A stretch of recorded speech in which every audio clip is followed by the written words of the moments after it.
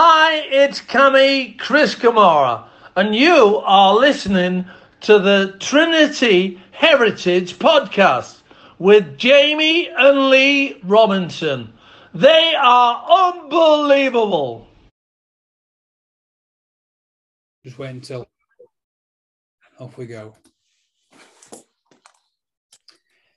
Good afternoon, good morning, and good evening from wherever you are listening from. Listening to episode 10 of the Wakefield Trinity Heritage Podcast, the only active Wakefield Trinity podcast worldwide. I am Lee Robinson, and today I'm flying solo, and it's just me and my valued guest. Tonight we have a gent who's been involved with the game professionally for the last 43 years. He's had 2 playing stints at Trinity. He's played in every available cup final whilst playing on Humberside. Played for Yorkshire, he's played for England, he moved into the coaching world where he took Trinity to Super League and also coached in the World Cup. A big welcome to an old pal of mine, Andy Kelly. Yeah, thanks for having me along, Lee. I've been looking forward to it, to be honest. That was a big intro, mate, wasn't it? I went 43 years. Yeah, I liked it. I was trying to think who you were talking about at one point. So what these days, mate, I know you're at Huddersfield. Just before we get started, how's life there? Have you had a busy day? Yeah, my days are generally busy there. I've accumulated a number of job titles over there. I think it is a job to do around the first team and academy or scholarship now. I generally get that job given to me. I love the game. I love being involved in it, so I don't turn too much down. I'm getting better at delegating as I'm getting older, I have to say. Good stuff. First question we always ask everybody and all our guests is, what's the first thing that comes to mind when you hear the words Wakefield Trinity? Just pride and camaraderie. They're the words I think about. I can remember as far back as signing for Wakefield Trinity and the pride that I felt, my hometown club, and that never left me. I've always been proud of who I am as far as Wakefield Trinity are concerned. So I think pride's one of the biggest words for me. Wonderful, good stuff. After all the research we've done, I've mentioned it already, you've been non-stop in rugby league. You've had one hell of an experience over these 43 years since you started in 79. That was your debut. You must love rugby league. I do love rugby league, and sometimes it offends you, and it mistreats you, and you don't get from it what you feel that you should because of your endeavours and hard work. But I've always bounced back. I've always come back to it. I've had lots of different employment guises that have fit around rugby league, but rugby league's always been my core business. Good stuff, yeah. Well, what was your first experience with rugby league? Was it watching? Was it playing? Or was it just in the backyard, battering your brothers? Well, I think a combination of in the backyard with the brothers, a family of 6 living on Lupsey and having a garden that fit on 3 sides of a house. So our rugby league field, I always stepped to the left because I always played from the front to the back. So you had to go around 2 corners, left-hand corners, to get to a try line. But yeah, in the garden with the family. And I first started playing at English Martyrs School. So at the age of around 9 years of age, it was when I was introduced to rugby league. Good stuff. Tell us about growing up in a big family in Wakefield. Were you the eldest? No, I'm 3 of 6, so we always numbered ourselves like dominoes, really. My oldest sister, who sadly passed at the age of 49, but she was the top dog in the house. She could batter us all, to be honest. And then I've got an older brother, Paul, who played at Wakefield Trinity in the academy. There's myself, Neil, who played at Wakefield Trinity, and Elizabeth, and then Richard. Elizabeth never played for Wakefield Trinity. She watched them often enough, but Richard also played for the club. I remember Liz from school because we went to the same school, and I reckon Liz could have played for Wakefield Trinity if she wanted to. Yeah, she's not without a bit of toughness, but I guess that with 4 lads in the house and being the next to the youngest, she had to be robust as well. I remember, I don't know Paul, I've never met Paul, but I've seen him on team photos, and I didn't realise he was your brother. What happened to him? Did he not make it in the game? No, Paul actually was very good at football, and I think if we were a family that pushed football, he'd have probably done very well. Unlike myself, I was the proverbial 2 left feet, but Paul was a very good centre forward, and he played up to academy age group at Wakefield, and then we went and played football locally. Yeah, so he played at Slazinger's and around a couple of pub-based teams, if you like. Good stuff. And you've already mentioned you got 2 other brothers who went on to Wakefield Trinity. There's only been 2 sets of 3 brothers played in the history of the club, yourselves and the Foxes. So that's quite an achievement. Yeah, and to be ranked amongst the Foxes is quite a, it's quite a high accolade. yeah, we'd never actually played in the same team, which, you know, obviously you saw the Burgess brothers actually did. We played against each other, but never in the same team. Yeah, good stuff. You had a quite successful junior career. I remember when you were at Thomas à Becket, I remember you get picked for Yorkshire, you got picked for England. What's your memories from that time? Because I vaguely remember you playing in the same international side as Ellery Hanley. Yeah, and I guess that's my recollection. I missed out on the England under-13s as they were there. I actually got sent off for swearing at a referee, so there was a lesson learned very early in my career. But by the age of 16, I played for Yorkshire and I played for England. And in that England side and the Yorkshire side were some quite notable names. Ellery Hanley being one of them, as you just said. But Henderson Gill played in that side as well. There were Neil James, who went on to play for Castleford and Halifax. There was a lot of notable people. But I remember Ellery and Henderson. Henderson's first bogey was playing for England. So an absolutely fantastic try up at Whitehaven and bogeyed at the end of it. And I remember Ellery Hanley scoring a try over at York against, I believe it was against Lancashire that game. And he scored a try and just stood up there and proudly acclaimed Yorkshire at the top of his voice. So, you know, it was very passionate, and so were they at that time. Very good. I've got the England team in front of me. Neil Holding was full-back, who went on to St Helens. Yeah. Martin Foy, stand-off from Oldham. Yeah. Mike O'Neill, Widnes at prop. Yeah. Go on, keep going. Mike O'Neill at prop from Widnes. Yeah. So Steve O'Neill, who coached with Ireland with me, was his older brother. So I often ask about Mike. Yeah. I remember the name Stockley as well from Wigan. He was Trevor Stockley. Yeah. And Andy McGowan. I remember always thinking, being quite proud as a kid, that two Wakefield players had been picked for England. So Andy McGowan, did he go to Beckett's as well? Yeah, he did go to Beckett's. In fact, his dad, Michael McGowan, was very instrumental in my rugby league career. He was one of the biggest influences throughout my junior career. And he helped coach and assisted coaching through school. We played in the Kirklees League. It was almost a town team that played in the Kirklees League. So a lot of the lads that played for Wakefield and Yorkshire schools actually played in that team as well. And Mick McGowan was always a strong influence. Coached at Wakefield as well. So, you know, it was about my life for a long time. And I was always grateful to Michael. Yeah, excellent. Did you always want to sign for Trinity as a youngster? Was it an aim, a target? Yeah, I think so. I think at that time, you never envisaged everywhere. You know, they say the world's a smaller place now, and it is because of the transport mechanisms. And places seemed a long way away. You know, even Leeds and Bradford and places like that seemed a long way away when you were growing up. So Wakefield was always the centre of my thoughts. And at the time where I signed, I could have gone to Widnes, who were the Cup Kings. Leeds were interested, and I spoke with Peter Fox in the Lupsit Hotel, as it was then, about signing for Bradford. But it was funny because when I signed for Wakefield, I was down at the Empire Stores playing fields, where the Empire Store's now being replaced by housing. But you used to have like 200 aside, and every age group you can think of playing in a game. And I remember a guy cycling down to my house to tell me to get home because there's a Rolls Royce parked outside my house on Lupsit, and the chairman of Wakefield was in your house. You need to get home now. So, you know, and that's. I raced home, and Trevor Woodward was the chairman then, and he was speaking with my dad and my mum and about me signing for Wakefield when I actually arrived home. Oh, brilliant! I didn't know that about Widnes and the Bradford tap-ins as well. Yeah, I think the fact that Peter Fox had spoken to me in the Lupsit Hotel set local tongues wagging. Yeah, and that probably then sort of speeded up the process as far as Wakefield were concerned. I think they thought that I might go elsewhere. Yeah, good stuff. And then obviously when you signed for Trinity, you played a team called the Supporters Under-17s. Was that like the... Yeah, that's right. Yeah, it's hard to explain to people that probably then the academy junior setup was the Wakefield Trinity Supporters, and you know, we went to Fryston, but effectively you were playing the Castleford junior side. If you went to play at Featherstone, as there weren't Lions then, but they might have been actually. But you know, each club had their own supporters club, so you were actually playing as a supporters club, but you were playing against other junior academies, if you want to call them that. Excellent. We didn't have a bad Colts side either, because when you got promoted to the Colts, you played in 2 cup finals when you were 17, 18. I think we won the Premiership against Hull Kingston, but we lost the Challenge Cup against Castleford. Do you remember those? I remember. I'm not sure.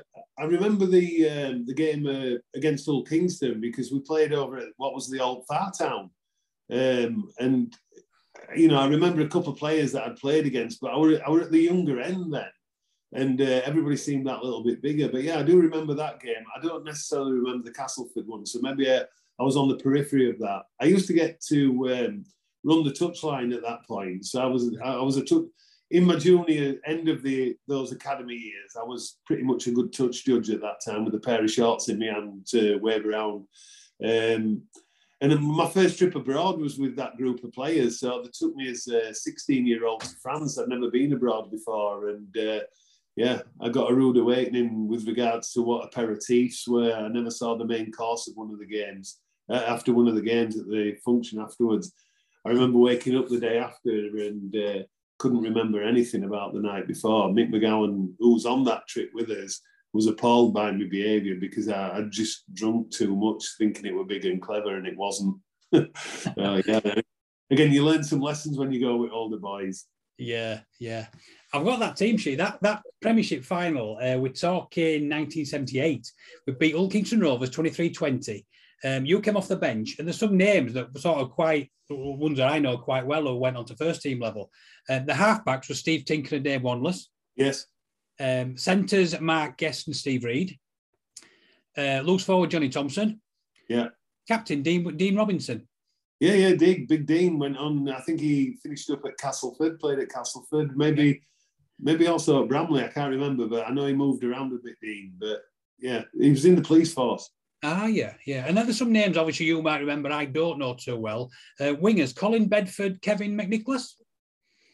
Yeah, Kevin McNicholas he was a Wakefield lad, again, a Thomas Beckett's lad, and he actually had a motorbike accident that put him in a wheelchair. And so, unfortunately, his rugby league career came to an abrupt end.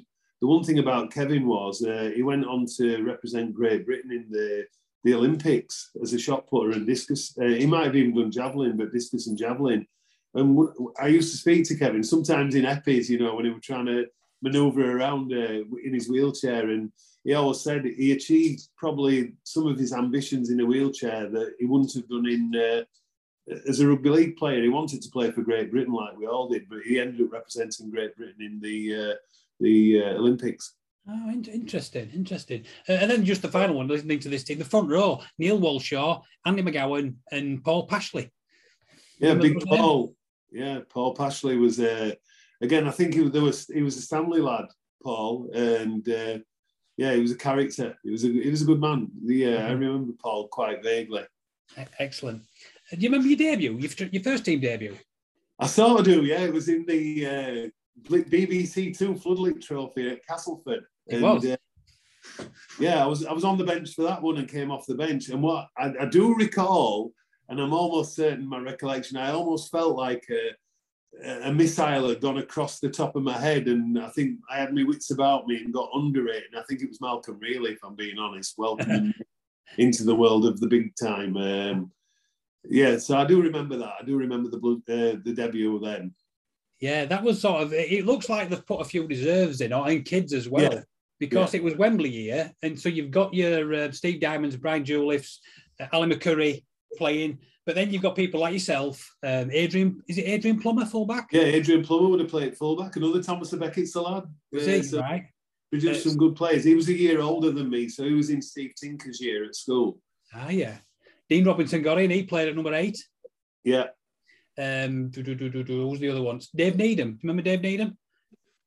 I do remember Dave Needham, quite a rugged, tough. I'm going to say centre. I might be wrong, but I think he played centre or half, and he was a rugged, tough player. Dave, his nose told you that. So him and Tinker was the halfbacks, and then Johnny played. Johnny Thompson in the second row. Yeah, my beginnings are with Johnny Thompson. So I went up to Eastmoor as part of discovering where community rugby lived. I went to Eastmoor and played at Eastmoor, and Johnny was already up there. I remember he commanded the back seat with Julie, who was still with my partner. So they always had the middle of the back seat and they controlled the bus, Johnny and Julie. But very early age, I met Johnny Thompson, and we both signed very close to each other. I think Johnny signed maybe November 77 and I signed January or February 78. So we were always very close together. Wonderful. And just before we leave that game, even Castleford had, the score was 22-12 against our youngsters. But when you look at the cast side, you've already mentioned Malcolm Reilly. The front row, George Ballantyne and Kevin Ward. Yeah, big. Yeah, halfbacks, Bruce Burton and Gary Stevens. Jeff Wraith at fullback and John Joyner in the centre. Yeah, some tremendous players. Absolutely. And some of them had already played at Wakefield, like George and Jeff Wraith. You know, they were players. I can remember, again, as a junior player, maybe cutting a corner, and the penalty for cutting the corner, I had to piggyback George Ballantyne the length of the field at Bellevue as it is now. And that is a long field, and he was a big man. So it was a fair way to carry the length of the field. I was never late again, I have to be honest. Brilliant. That was your one and only game that year. But the following season, we're talking 1980-81, that's when you seemed to find your first team feet. You played. We actually finished fourth in the league that year. And I remember you running off David Topless, Alan Agar, and that's when you sort of developed into a first teamer. Do you remember that season? I do remember the season, and I'm gonna. You might correct me, but I think it was Ray Batten's tutelage at that point. It was, yes. And Ray Batten was I thought he was the style of player as a player before he coached that probably understood how I played as a player and saw my value to the team. So introduced me at various times. You might have the running order, but I can remember playing Salford away in one of my earlier games. It might have been my first away game, or got that. The grey matter does sort of mix things together over the years. But Alan Prescott, so I was young and quite full of, pushing forward. I remember pushing my head through a tackle early in my game, and Alan Prescott just full on forearm me in the nose, bust my nose. And as I went to floor, he dropped on me and went, "Welcome to the game, son." Like that. It was like, yeah, cheers. Could you just not have shook my hand and said hello, kind of thing? But yeah, Ray, I think Ray Batten got me and understood how I would benefit, Alan Agar and Dave Topless, who were the creators in the team. Yeah. And, I used to just have to turn up in the right place and they'd make sure that the ball got there. Yeah, and we didn't have a bad side. Just looking at that side, for example, that Salford game you mentioned, we had it was Steve Diamond fullback. The wingers were still Andrew Fletcher and Brian Jouliffe. We've mentioned Topless and Agar. Props were Roy Bratt and Colin Forsyth. The back three were Johnny Thompson, Kevin Rain, Mike Lamkowski, and yourself off the bench. Yeah. So great players. Yeah. And a solid team. You just look back and you see sort of the depth and quality and the characters that are in there. I can remember like that year was probably the first time I'd been asked to go into the first team dressing room as they were. And you probably remember the dressing rooms in the old church where you got like two box rooms almost like partitions built together. And the furthest away from Frank Riles' room, who was the kit man, was where we used to go as kids, and then the first team dressing room was the nearest to the kit door. I remember getting invited in, and somebody actually said to me, "Put your stuff there." So I hung them on a peg, and it was Mike Lamkowski's peg. So when I came back after training, my stuff was in the middle of the floor, wet through. And Mike Lamkowski says, "That's my peg. You're not ready for that one yet," sort of thing. So again, there was a pecking order very early, but that's a familiar story. Sorry, that's a familiar story. So a lot of youngsters have told me that tale, where somebody plays a trick, that's your peg, and then they find the kit in the bath later on. Yeah, and I think it's true. I talk to people now from other clubs, and they all say the same, that they all made that mistake of somebody putting them on a peg, and it was obviously the peg of somebody who would definitely throw it in the bath or in the shower area. So yeah, it was.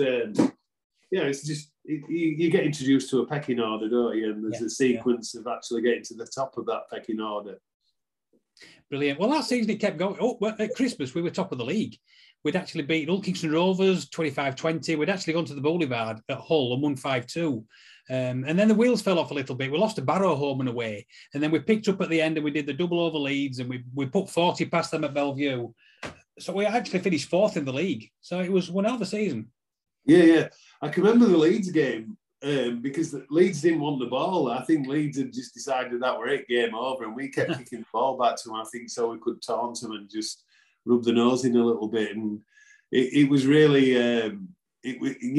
for a Wakefield Trinity team to beat Leeds twice and beat them comfortably, then that's a big thing. The local rivalry says that's a big thing. Probably worth a pint in the Graziers, that one. There's another fella, of all the players I've mentioned this season, this fella, Keith Smith. Tell me about Keith Smith, because he was a hero of mine when I was a kid, but by golly, he was a player. Keith was an unbelievable player, and I'm not being disrespectful to Keith. It was almost like you sometimes felt he was a reluctant player. He just felt like he probably wanted to be anywhere but where he was.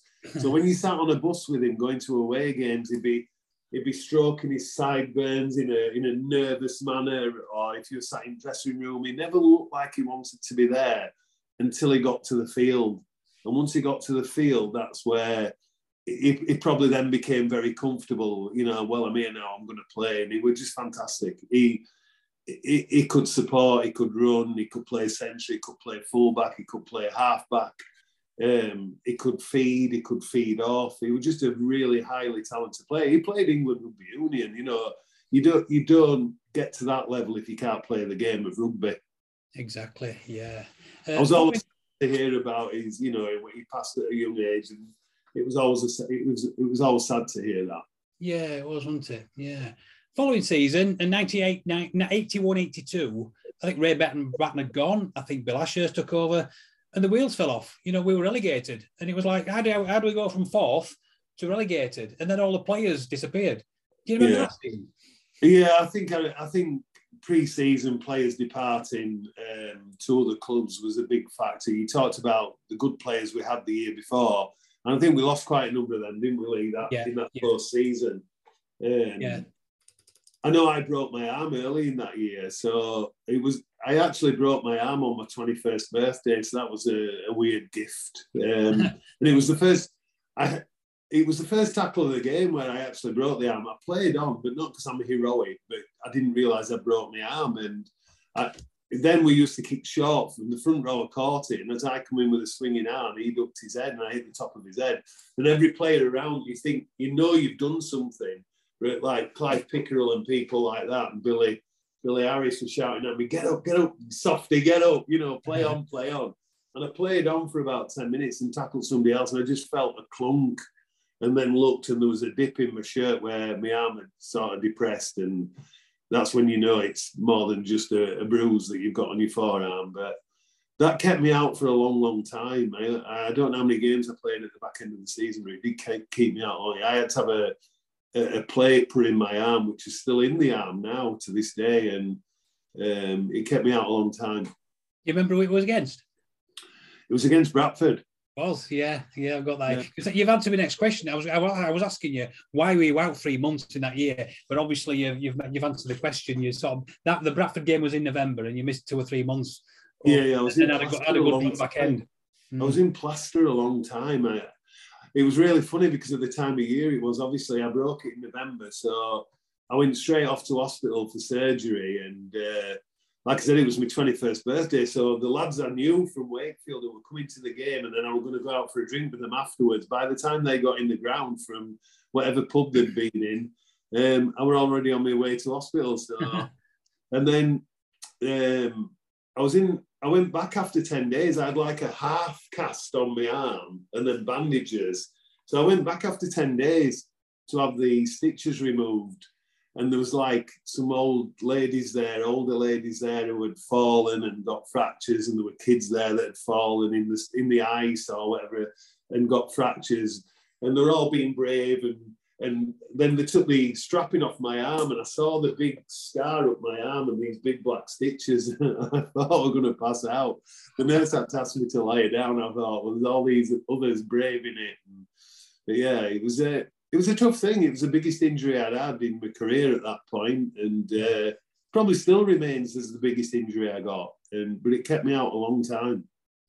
Yeah, I'm just looking at the team of that year. We finished fourth the year before, but then the team changed so dramatically that following season.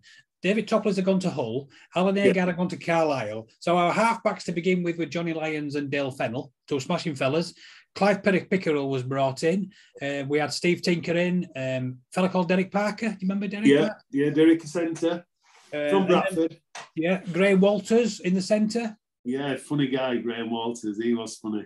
I see. So that was the back line. So it changed the match. Keith Smith played 3 games and retired, walked away. And then in the pack, we signed Billy Harris, which you've mentioned. Ian Hopkinson, you remember Hoppy? Yeah, I remember Hoppy. He came through the system.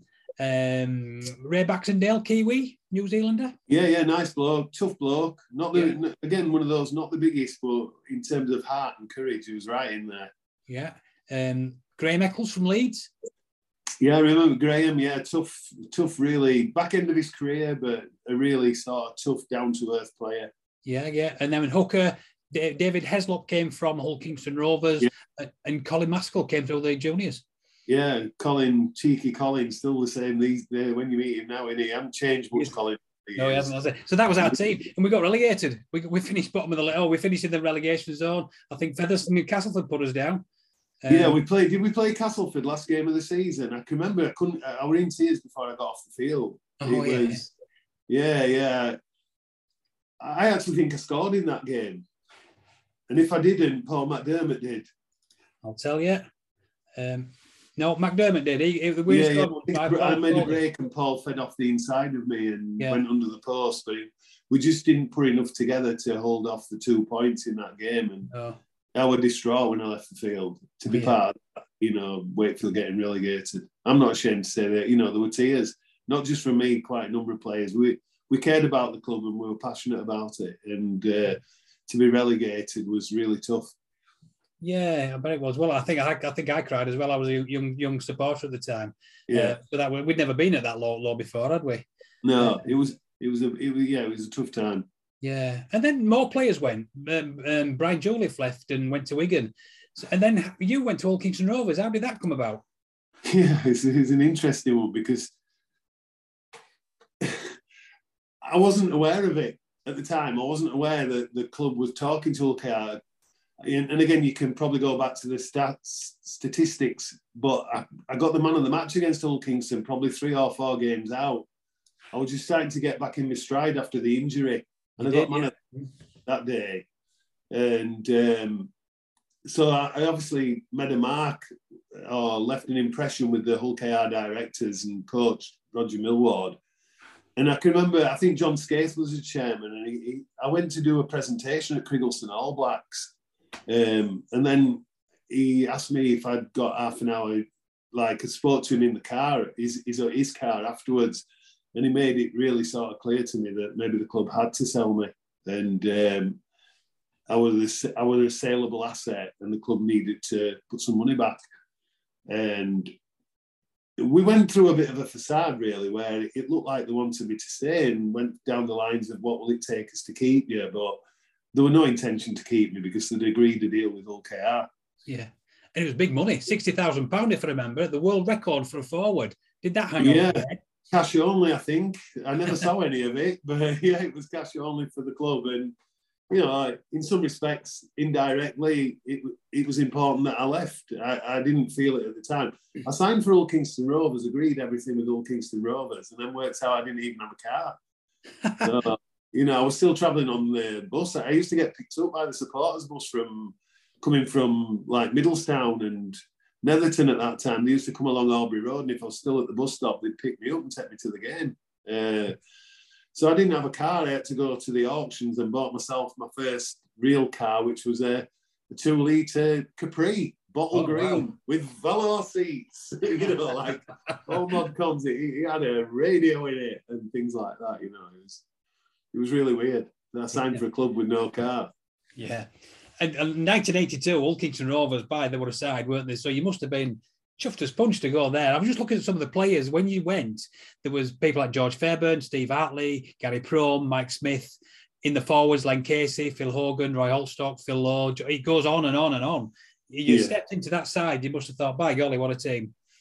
There were 2 reasons. One, because obviously you just had to look at that team and want to be part of it. And Phil Lowe, was a hero of mine, or a back row forward. And what better example of a back row forward was there at that time? You got Neil Fox, who I knew and obviously watched, and you'd also got Phil Lowe, two of the best.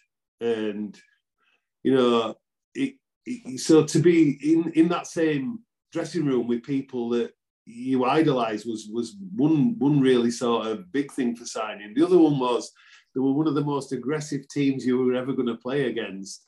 So Hallstock, Millington, Dave Watkinson, Len Casey, Paul Rose, they didn't mind giving you a crack round lug and round nose and in the mouth. So why not join them? Well, you were always a lover, not a fighter, weren't you? So I thought when you went to that Rovers pack, how are you going to fit in there?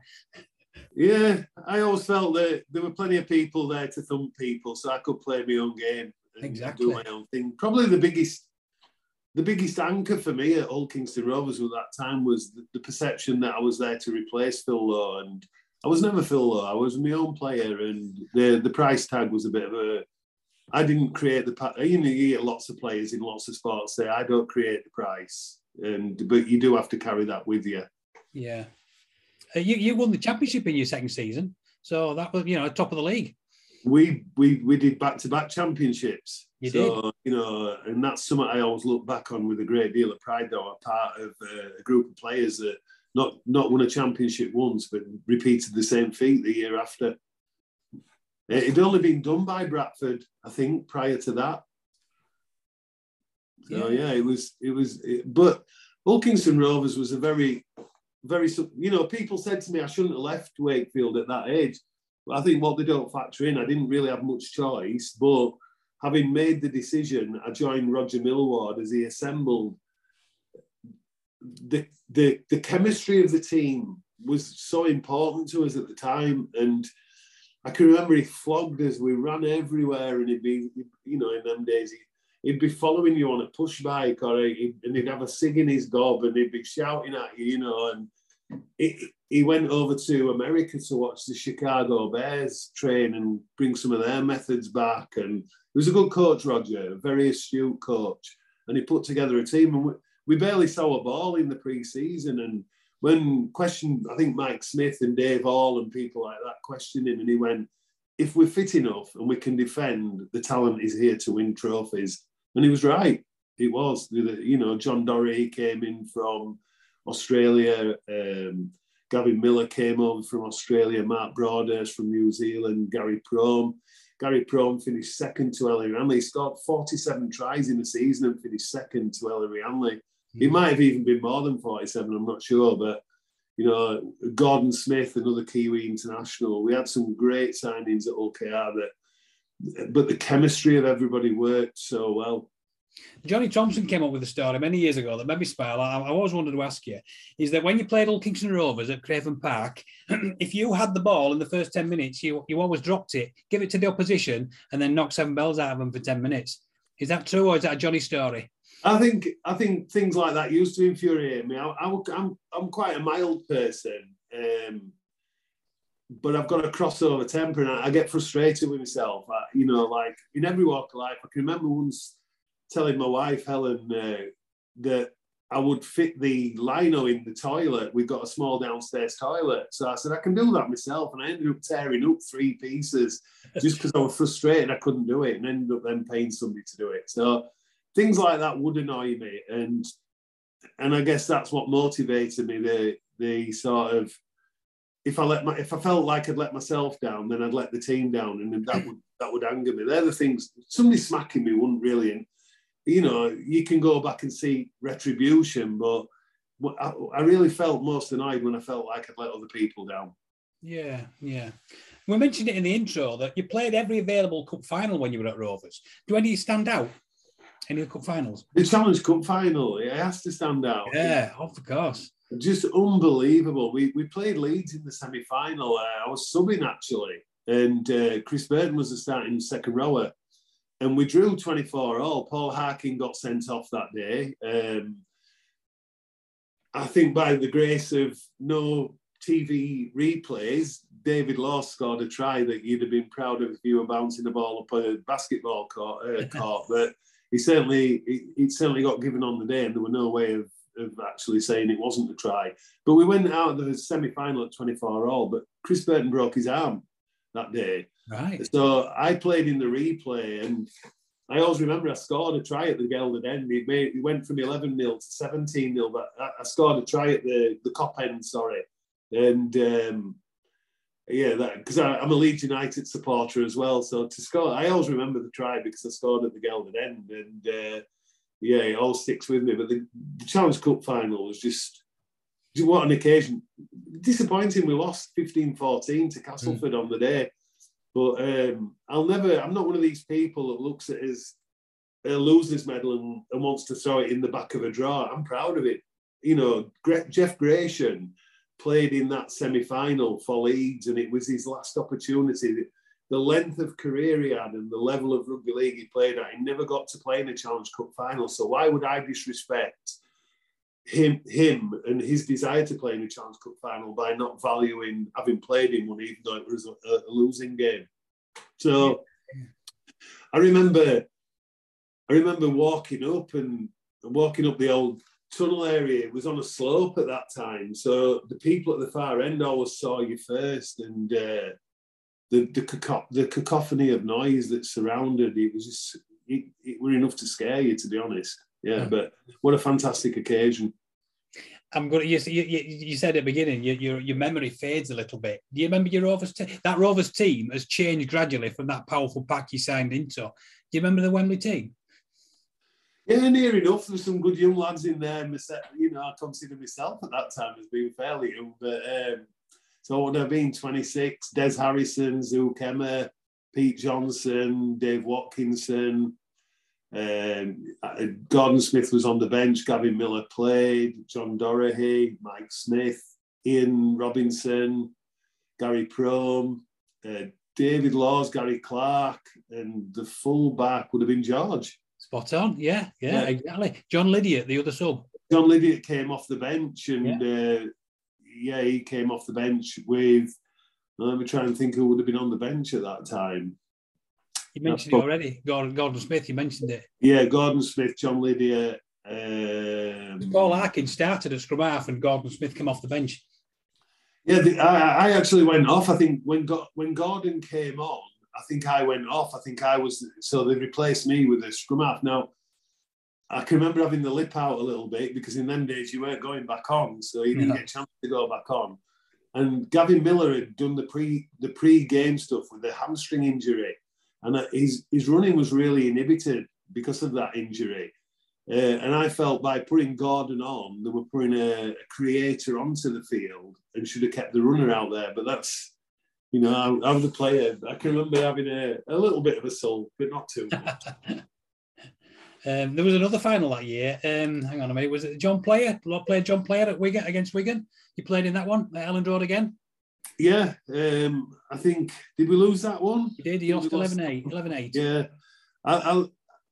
I remember it quite well, to be honest, by the nature of that we lost, and Wigan were in the ascendancy at that time. Wigan was starting to become a little bit of an entity on our horizon. We saw them as, I think Halifax were doing quite well in those periods of time, but Wigan was starting to come up on, starting to plan, I think. Yeah.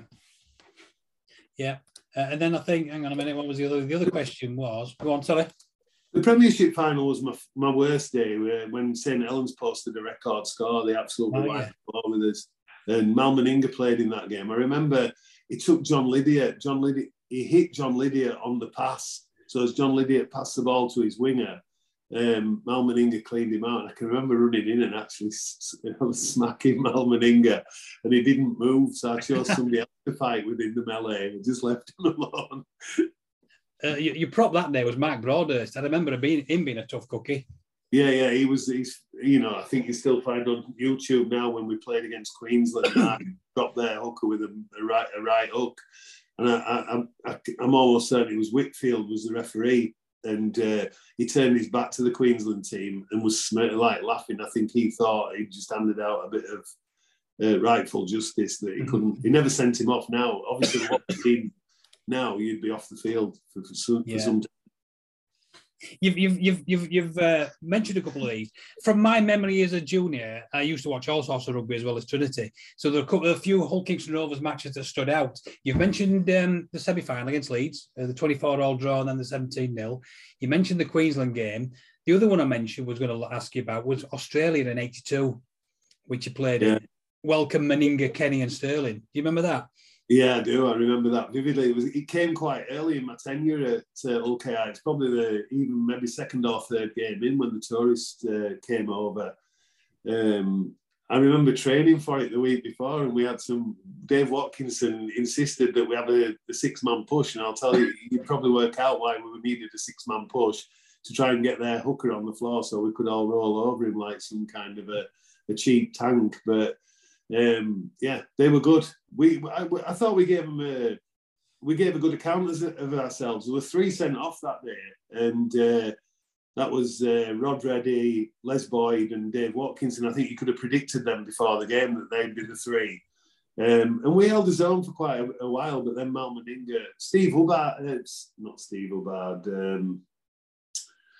halfback. God, his name's just gone out of my bloody head.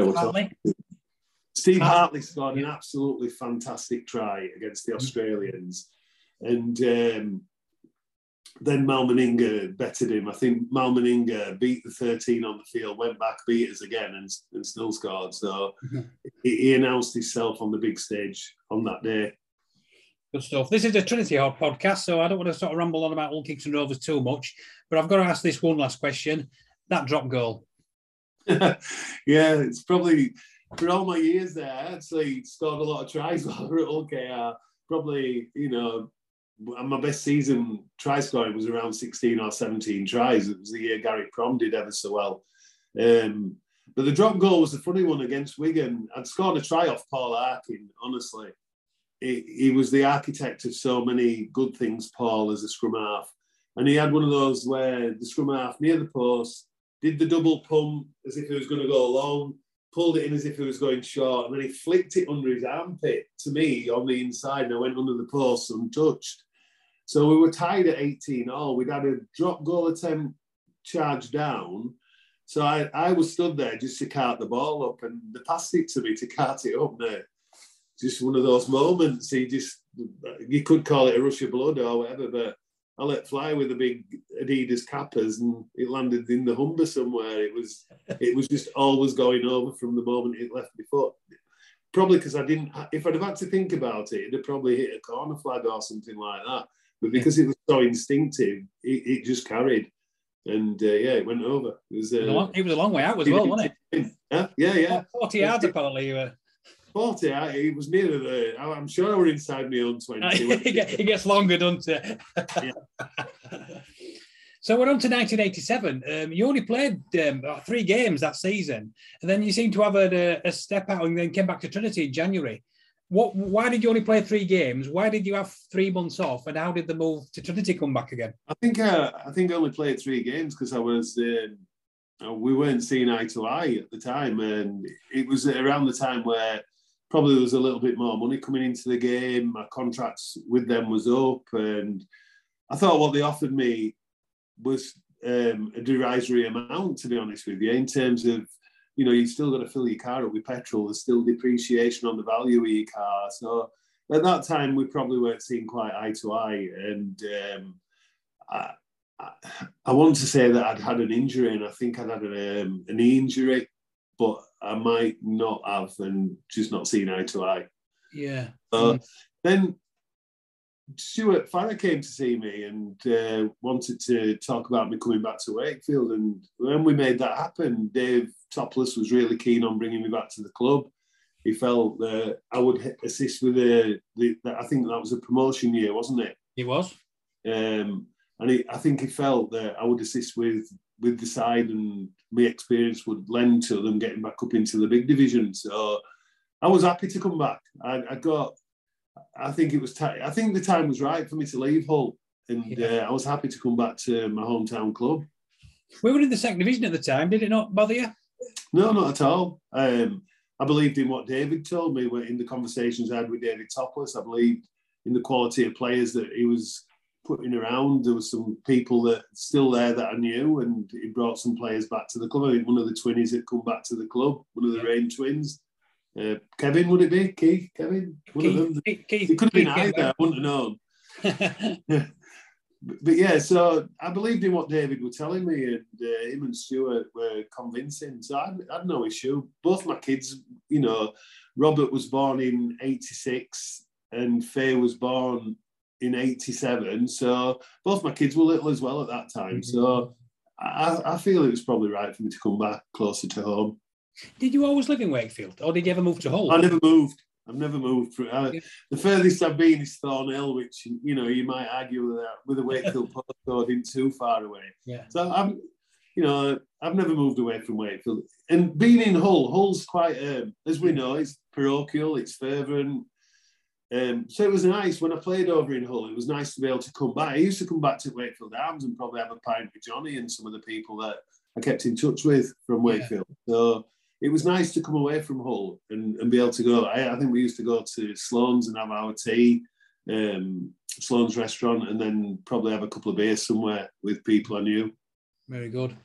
We didn't have a bad side in that era. We were top of the league for a while, and then we blew it near the end. But you've already mentioned, you know, we've got in the pack we had Keith Rain, Johnny Thompson still there, Billy Conway, Big Dougie, Ian Douglas, Ian Sheldon at loose forward, Paul Malinder. We had a nuggety forward line for you slotted into that quite well. Yeah, do you know what? And again, I'll probably get hammered next time I go for a beer, but we didn't have a load of, I don't think we had a load of outwardly, what you'd say, top class players. You know, like if you want to talk world class, we didn't have a whole load of world class players, but do you know what we had? We had a real sense of togetherness, and we had a real sense of hard work. So, you know, some of the names you just mentioned, Ian Douglas, tough, could play the game. Ian was a good player. Yeah. Sheldon, great loose forward, you know, rugby league, smelled the rugby league. And in the vein of the loose forwards of those days, he not only could do the hard work, but he could play as well. Johnny Thompson, I don't need to tell anybody about Johnny Thompson.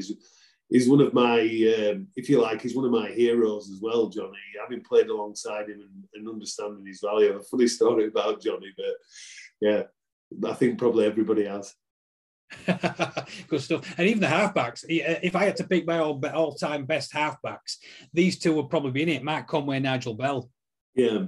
And Belly, I mean, he finished at loose forward, did he? But again, Belly was, it was an enigma, really, because there are very few players that can live the life that Nigel lived at times and turn up next day and get man at match, play 80 minutes and not only be respected by his own team, but the opposition. Nigel was that player. And Mark Conway, again, he brought class and finesse. You know, he brought polish. You got people like Andy Mason and Andy Wilson, and to not bring them into the game would have been foolish. And Mark Conway was a great link, good player. Great, good times, good season that season. And then we were top of the league, and then the wheels fell off again. In the last 5 games, we lost 4. We lost at Bramley, we lost at York, we lost at Barrow, and then we ended up being 3rd. And I remember thinking we were going to get a bit of silverware, and we lost to Featherstone in the playoff semi-final. But we still got promoted. Yeah. I guess the whole season was around being promoted. And I guess sometimes the mentality of a team is governed by the limits it sets itself. And if promotion was our goal, then having achieved it, we probably fell short of what we were actually capable of. And I've seen that both as a coach and a player. And I've once witnessed it at Huddersfield, the club I'm working at now, when they first made the playoffs and they played Catalan at home. And I was doing some punditry for Radio Leeds. And I can remember saying after about 8 minutes, Huddersfield are not here, they've gone. Mentally, they're not in the game. They're never going to win today. And they didn't. They got well beat. And I think insight now tells me that their goal was to make the playoffs. And once they made the playoffs, that was the end of the season. I think I saw it once with Wakefield when they first made the playoffs in Super League. And they went over to Wigan and got well beat, didn't they? Yeah. And I think that's probably a mental collapse, mental fatigue, mental tiredness. You work hard to reach your goals, but if you know anything's possible. But if you don't believe that and you set your sights a little bit lower, then I guess that's where you come unstuck. Yeah, that's right. So we got promoted, and then we seemed to go up a level. We signed Steve Ella and Mark Graham, and we had a great start in 1988. We beat Warrington, we beat Wigan, we went to Hull. That super try you got when we got the winner, we were top of the league again. Do you remember that? Interception try. It's funny. That I think that was the year as well when Johnny T packed down against Adam Fogarty. I think he was at St. Helens. Adam Fogarty, who became an actor. Yeah. Ex-boxer, heavyweight boxer, became an actor and played for St. Helens. And he was on Coronation Street, Adam Fogarty. And he was almost an extra, but he had a speaking part. So you saw this big fist knocking on this door, and it was Jack Duckworth's door. And Jack Duckworth answers the phone, and Adam Fogarty says to him, "You Jack Duckworth?" And he says, "Yeah," and he just knocks him out. You see the big fist and knocks him out. So we packed down against St. Helens, and I just heard Johnny go, "Hey, Foggy, this is from Jack Duckworth," and he let one go in the scrum at Fogarty. So it's probably one of the funniest lines I've ever heard on the field. Then, I think Adam Fogarty then battered him. So yeah, but the try I scored against Hull, having come from Hull Kingston Rovers, Steve Ella in that game scored one of the tries that I remember most in my whole career, because it was like, have you ever seen the film Click? I have not, no. The film Click is basically, it has the remote control, but it controls with the remote control every facet around him, so he can stop and speed up. You imagine like you would with a... Yeah. Steve Ella that day got a ball, and I believe around his own 20, scored down the right-hand side of the field, but I felt that he controlled every facet of the gate of the field. It was like he was a master chess player and knew what everybody were going to do before they did it. And he just scored this wonderful try that got us back in the game. And then the back end of the game, they tried to play out of their own 20. Was it Pierce, the Welsh? Yes, he was. Yeah. And he played a pass out, and I think he was trying to find Lee Crooks and get Lee Crooks away. But I stepped onto the ball and scored under the post. And Phil Fox, the winger of the day, encouraged me to go to the old Threateney stand, which you'll know what I'm saying, and say out. And then as I stood on the touchline for the kickoff, and I was getting pelted. I thought, I'm going to be the first person off this field. I ain't sticking around. I was in the room before the final echoes of the referee's whistle. But yeah, we had a good win that day. But I scored the winning try, but the most memorable moment for me was the wonderful zip man, Steve Ella. Fantastic try. It was. I remember it myself because I was on the bench. I was the physio that day. Yeah. And I don't even remember. My dad was the photographer back in those. Yeah, 100%. And he's got a full set of his. I've got a full set of Steve Ella's try from the halfway line all the way down. And he sidestepped the fullback. He must have sidestepped the fullback 3 times. Yeah. And he's got young Julian Russell on his outside. And he'd done it to Julian Russell 3 times. Yeah, so that's one of the greatest tries I've seen in a Wakefield shirt as well. I can remember being as mesmerised by that as the opposition were. Yeah. It was just a wonderful try.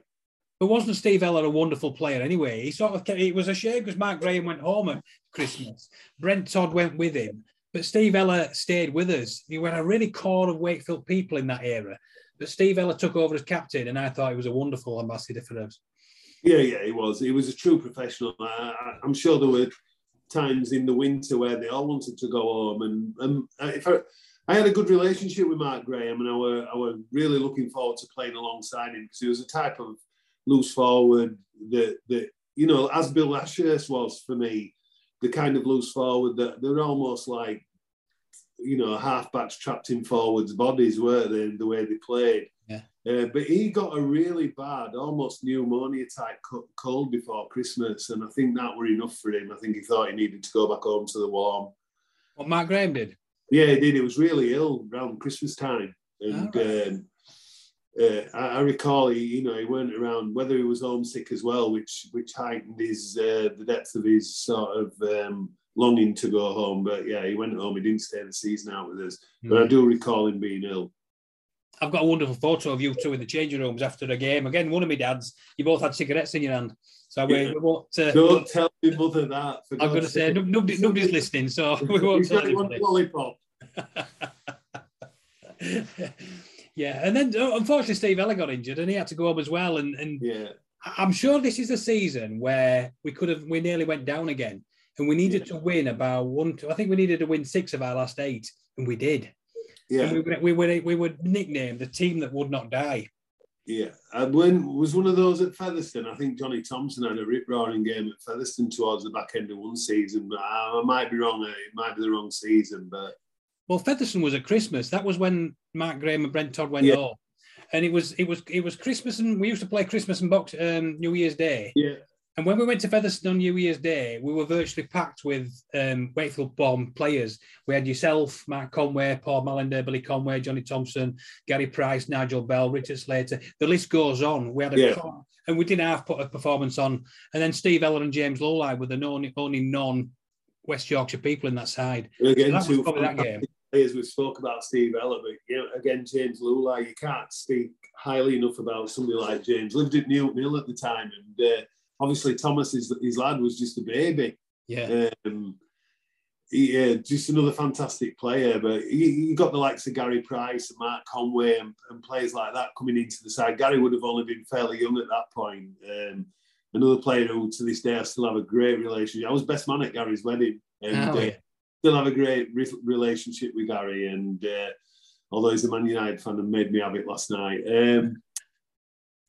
So generally, I thought that side echoed everything we know, and you've been around as much as I have around Wakefield. It echoed everything we know about Wakefield and what Wakefield is, and the core of the side from Wakefield was a really important factor. I remember when we went to Wigan one week, and I remember sitting on the bus as a young physio, and I remember looking around the bus, and we had Mark Graham, we had Steve Eller, we had James Lowline, and then we signed Knocker Norton. Yeah, Knocker coming, and Knocker was there, and I'm thinking, I'm out of my league here. What am I doing sat here with these? So when Knocker came, it was because Topo brought Lowline and Knocker because he played with them at Hull. Yeah, I remember Knocker coming into the dressing room with a long grey coat on, like a tweed trench coat on. One of his first times at Bellevue, when he came into the dressing room and almost like a spiv from the war, he opened his coat up and he went, "Does anybody want to buy a fish?" And he had a full haddock in the inside of his coat. And this is in the dressing room before the game. So he's like, okay, this bloke's probably mad. But what a player. Again, some reputation, Knocker, probably a little bit Nigel Bell, one of the very few people who could live a lifestyle that he lived, but actually looked after himself as well. Nigel couldn't have done the things he did if he wasn't fit. And Knocker was the same. He was an extremely fit and professional person who maybe wasn't quite as professional off the field. But, what a fantastic player. We're privileged to have him in the team. Just like you said, some of the players, we would have looked at him and thought, wow, what a signing. And he was a good signing. He was a great player, Knocker. Absolutely, yeah. I also remember this year, you were injured. You hurt your knee and you were in a plaster for a long time. And I remember you getting fed up and you were hobbling around on crutches and you went out and helped with training and you were part of the coaching team, whether you were there officially or not. Was this the start of your coaching interest or was it always been there? Because I remember you bringing on the kids at the time when you were on crutches. I think you've got to have an interest in the game to want to coach first and foremost. So my love for the game, it was probably the start of my philosophy. In a lot of respects, my philosophy, when people say to me, "Why did you coach?" and I always coach because you've talked about my success at Hull Kingston Rovers. I played in Australia, I played for England, Yorkshire, played in every cup final. Didn't win them all, but I've always wanted somebody else to experience that. I've always wanted a player to have a taste of what I'd had a taste of, and that was the driving factor in everything I did as a coach. That I would share some of the joys of playing the game. It's not all bloody noses and bad days. It's some great days. And if you can pass that on and somebody else experience it, I always thought that's what I should do. And I guess that was the beginnings of that philosophy being formed. Very good, yeah. Following season, I always regarded this as one of your best ever seasons. Mainly, you didn't miss a game. You were ever present all the way through. But you played alongside Ray Price. Did he make a difference? Yeah, he did. Ray Price were a different different.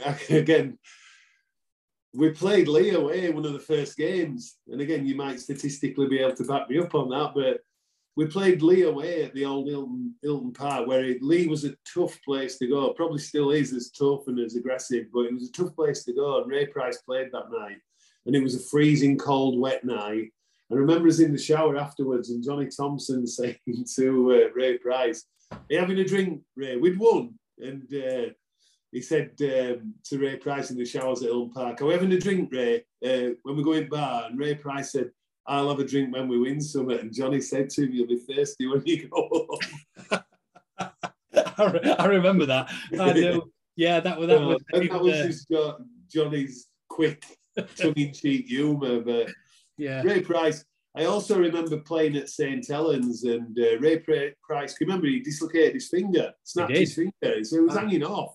And then I split. I'd been stood on during the first half, and when I took the sock down at half time, it needed stitching. So I went to the treatment room. I think we still only had 2 subs at that time. And I went to the treatment room, and Ray Price is sort of saying to me, "What are you doing here?" I went, "Oh, split back and heel." So he jumped off the table with his finger hanging off and was basically, "Strap it up, I'm going back on." I went, No, I'm just getting stitched. I'm going back on. But he was going to go back on with half his finger hanging off. But that was him. You know, that's this 36, 37-year-old bloke who came out of retirement because Topo had convinced him he'd be good for us, and he was. He was very good for us, you know. And you look at the career Richard Slater had, he was probably very influenced by Ray Price. Gary Price as well. Gary Price was in the second row with you, and he got picked for Great Britain on the back of playing alongside Ray Price. Yeah.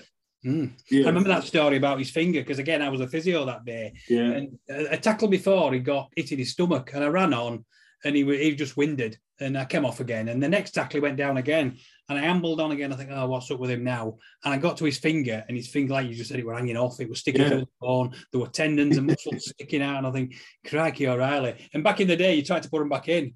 But the amazing thing is, he played the week after. Yeah, he would have played the second half that day almost immediately, because he thought that we were a man down because I was getting stitched. I know, unbelievable.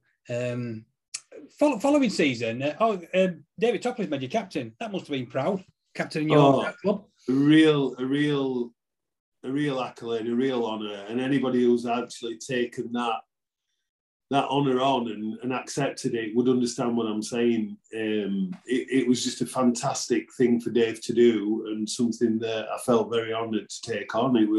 We played Australia that year, and I remember that I was proud. I was very proud, a Wakefield person, captain in his own town club, and I'm always respectful of the people that have gone before you that have done the same job. Mm-hmm. We got to a cup final that year. We didn't win, but I remember you leading us out at Ellen Road again. Yeah, well, they're the moments you live for, are they? You know, I want to talk about sharing experiences I'd had, but this was a new experience for me, and to be stood at the front of the team as you walk out, it's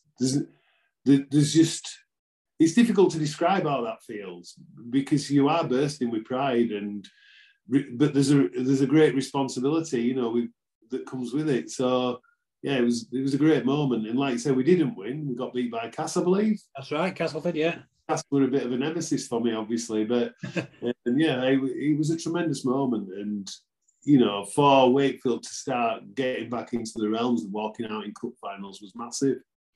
I think it was the big thing. We hadn't been in many, had we? So you said earlier, we lost, but the fact that we got there, what a proud moment. I think it was 12, well, not 12. We hadn't won a trophy for 12 years. Yeah. We haven't been in a final for a long time as well. Yeah. So it was like the first final I'd ever been involved with. So yeah, we lost, but proud day.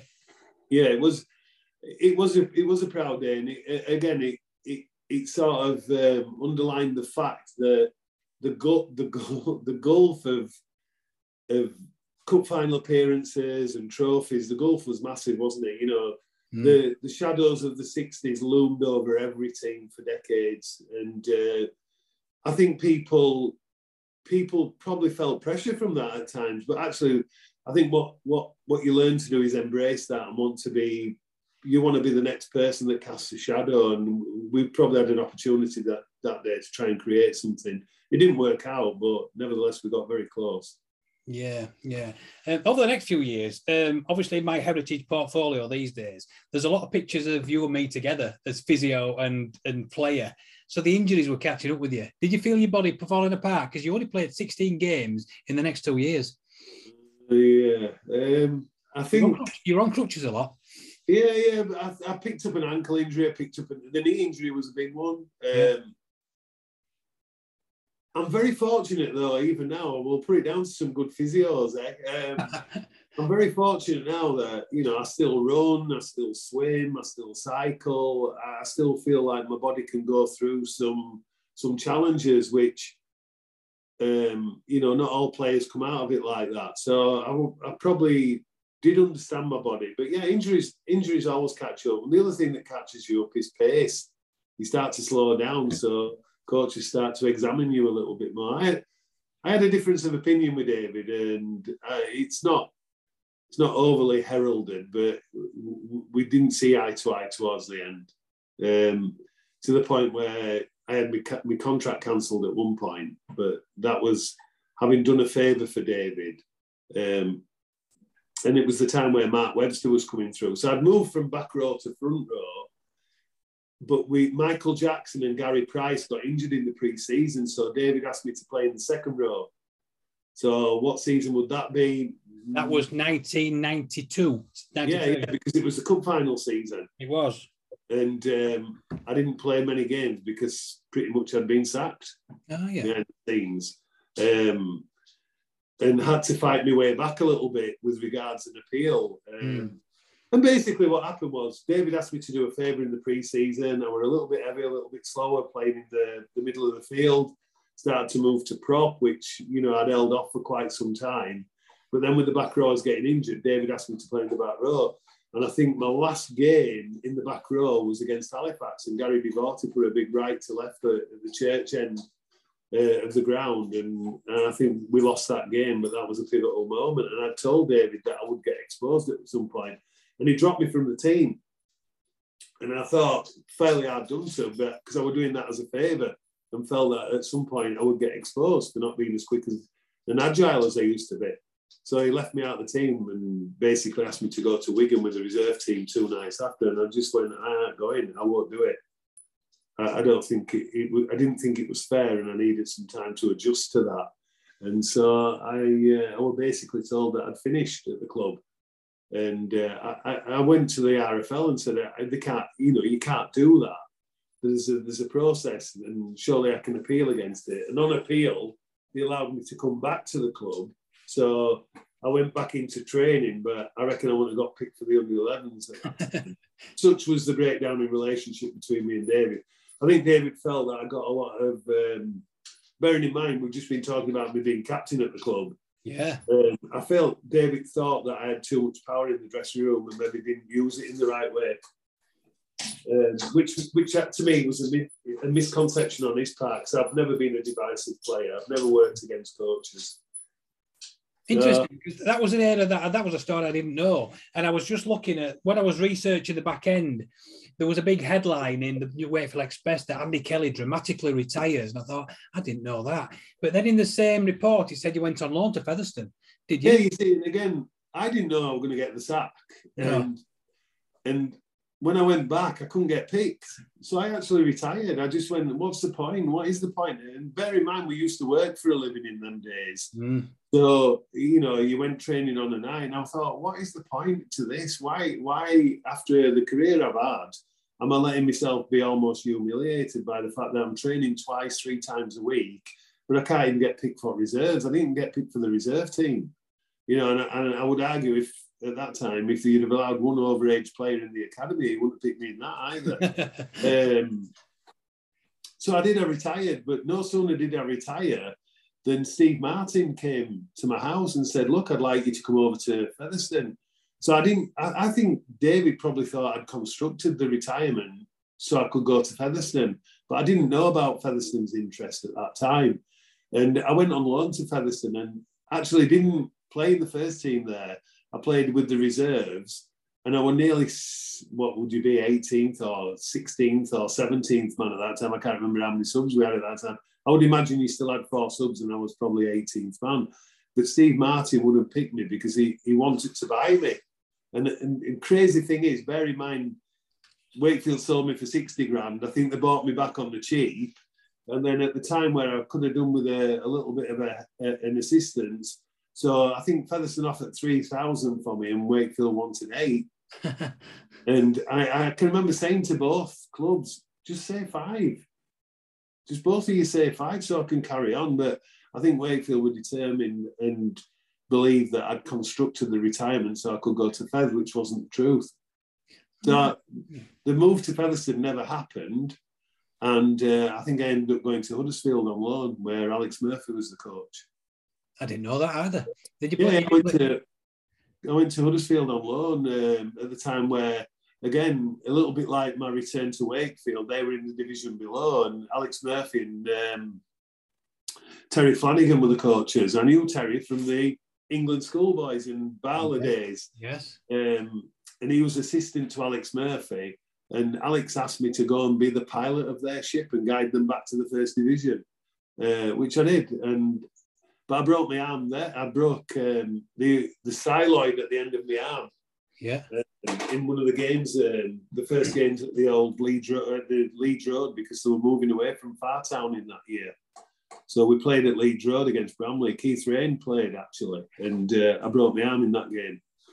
So did you play first team then at Huddersfield? Yeah. I was on as a lone player. Because I have to adjust your stats, because I've got all your stats written down of your playing career. Probably played about 8 games on loan at Huddersfield. Did you really? Yeah. Right. Oh, I'll add those in later on. Because I didn't know that. I might have even started trying. You never know.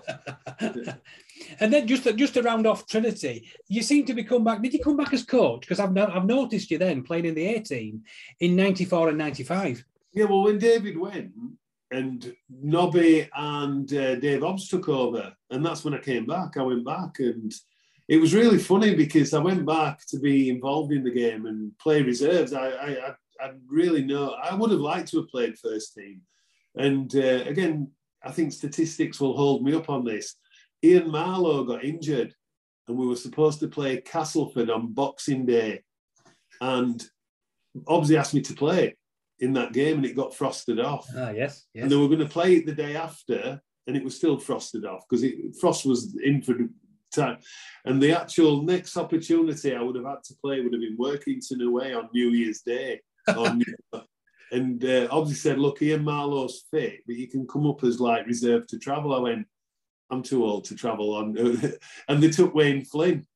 I said, take one of young kids. I'm not going up to Workington if I'm not actually playing. And they took Wayne Flynn. Brilliant, good stuff. Well, that's your sort of playing career done. Well, your Trinity playing career. I just want to add something else in before we sort of wind down. Tell me about Australia when you went to Illawarra Steelers in '84. How did that come about? Without sounding like I overplay my position in the ranks of all-time greats, if you like. I don't. But I thought I'd play for Great Britain that year. I thought I had a real chance of playing for Great Britain. And it was I'd scored a number of tries. We'd had a good year at Hull KR, and I thought I was really in the running for a spot on the Great Britain squad to tour Australia in 1984. But Wayne Proctor, a player from Hull, went instead of me. And do I think that was right? To this day, probably not, but that's because I didn't go. So John Dorahy was a friend of mine, and I played with him at Hull Kingston Rovers, and he was from Illawarra, and they wanted a forward. So I did a deal. Brian Smith was the coach at the time, and I did a deal with Illawarra to go in between seasons. So I went over there for near enough 4 months in 1984. And again, research. You played a hell of a lot. You played a lot of reserve grade, but you played one first grade game at Cronulla. Cronulla, yeah, that's right. Where did you get that from? I've got all sorts. I wish I'd known because I didn't appear in their 25 yearbook, and it really teased me off because I did play. Well, somebody's got the stats. There's some people say you didn't play, but I've sort of looked into it, and you did. You played at Cronulla. You came off the bench. And you won 24-8. So there's some records say you never played in the NRL, but I've done my magic and found you did. Yeah, well, you can send that to me after we finish. But yeah, and I had a great time there, and I enjoyed the football. It was a totally different game to the one I played in England. It took me too long to adjust. And actually, I played at Cronulla, and then I was ill for a period of weeks after that, and I was getting close to the time where I would have been coming back over here. So, although I worked really hard to get a first grade appearance, I was ill. I got quinsies, like throat ulcers and mouth ulcers, and I was quite ill actually. And it just put me back too far to have another tilt at getting back in the team. But it was funny that Rod Reddy, who I'd played against in '82, was the captain, and he was ethically he wasn't the captain. Michael Bolter was the captain, but Rod Reddy was there, and Greg Mackey, who I became really good friends with. Yeah, those are two names that jumped out at me. Rod Reddy, Greg Mackey, John Doherty at fullback. Yeah. Not many others I know. I've heard of Jeff Selby. Yeah, Jeff Selby. Unfortunately, Jeff was a really promising player who, while in the time I was there, had signed for St. George. And he actually died in a car crash on his way back. So he was very young, making his way in the game, and died in a car crash on the way back to Wollongong. Yeah. And then just to round off your playing career, you played for England. That must have been proud. Yeah, immensely. That was after I came back from Illawarra, and the tour had obviously came back. It was really funny with the tour because Brian Noble was the tour captain, and they had quite a lot of injuries, and I was actually playing fit in Australia, and they wouldn't call me up. And Brian Noble told me in the years that followed, he said, we kept saying to him, Andy Kelly's down at Wollongong, why don't we call him in? And Frank Myler refused to call me, and I think that was just to justify the fact that I've been left out, maybe. I don't know what the reasons were. I have a suspicion it was just a justification thing in their own mind. But when I came back, I got selected for England to play against Wales down in Ebbw Vale. Not the most salubrious surroundings for your England debut, and but it was good. It was in good company, a lot of the lads who had been on tour, again, Ellery Hamley and people like that were involved in that team, and it was a great occasion. But because of the crossover from a Great Britain tour to playing an England game, it probably got lost a little bit, in its mantle. So I actually played for Yorkshire in 1986, and that felt like a much bigger occasion, and I'll tell you why, because Peter Fox was in charge. And it made you feel like it was the most important thing you'd ever done in your life. So playing for Yorkshire was a far bigger occasion for me than playing for England. Was I proud to play for England? Of course I was. Was it an honour to play for England? Of course it was. But the country of Yorkshire, when they call you, that's a big occasion. Well, yeah, I'm just looking at it. I've got the team lined up here again. It was like a couple of years after your England match was the Yorkshire game. We're talking 86. At Headingley, you were propping. Your front row were you, Brian Noble, and David Hobbs. Yeah, and I was still playing back row in them days, and I think Kevin Ward was injured, and maybe even Lee Crooks was probably the first choice to go in at the prop position, and he was injured. So Peter Fox rang me. Phone call at home, and he basically said, look, I want you to come and play for Yorkshire, but I want you to play a prop. I said, if you'd have said fullback, I'd still be coming. And he says, that's all I needed to hear. I'll see you, and we'll see you at training. So yeah, it was Rod Stock, War of the Roses, and two very good teams played against each other that day. They did. The Lancashire side, halfbacks, Edwards Gregory. Yeah. Luke's forward, Mike Gregory. Yeah. Then everybody bought into the Roses game. Then I wish we still had it now.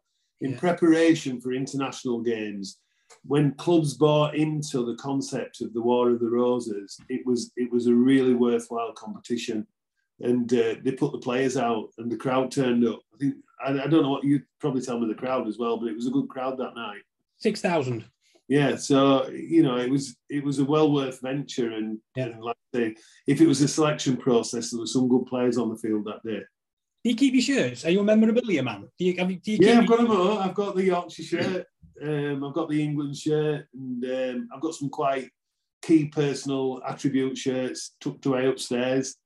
And again, I sometimes wonder what the hell I'd ever do with them. I've just sold quite a lot. You probably saw that. I know, I missed one. And I sold them for a worthwhile charity. I didn't sell them for personal gain. I gave them to a friend of mine who was doing the London Marathon, Phil Thompson. So I was happy for those to go to charity, but they weren't necessarily the ones that meant the most to me. I'm not sure I'd ever part with them. That's for my son and my daughter to decide what happens to them. You still got your medals as well? Yeah, I've got them in a bag upstairs. Occasionally they come out when either I find them or some of the younger players that I've coached in the academy and have come through the academy have asked me to take them in and show them.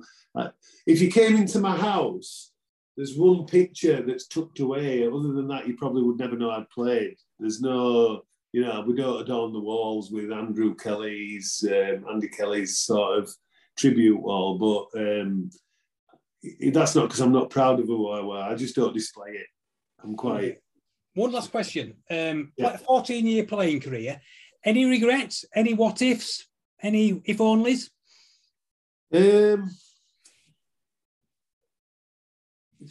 God, it's hard to say. I look back at my whole Kingston time and I see it as a very successful time. I look back at my Wakefield time and I see it as a very successful time. Should I have been more like a Chris Burton or should I have been a more nuggety player? Would I have gone on tour? I don't know. My regret was I never played for Great Britain, and I'd like to blame the selectors for that. But I'm wise enough now to know there were things I could have done better. I played out wide. I could have come to middle more. I think there's things I could have done to change that. You learn that as you go on. You are responsible for your own destiny in all respects. Yeah. Wonderful stuff. Well, this is part one of our chat. We're going to, in a couple of weeks, we're probably going to have a look. We're going to talk about your coaching career.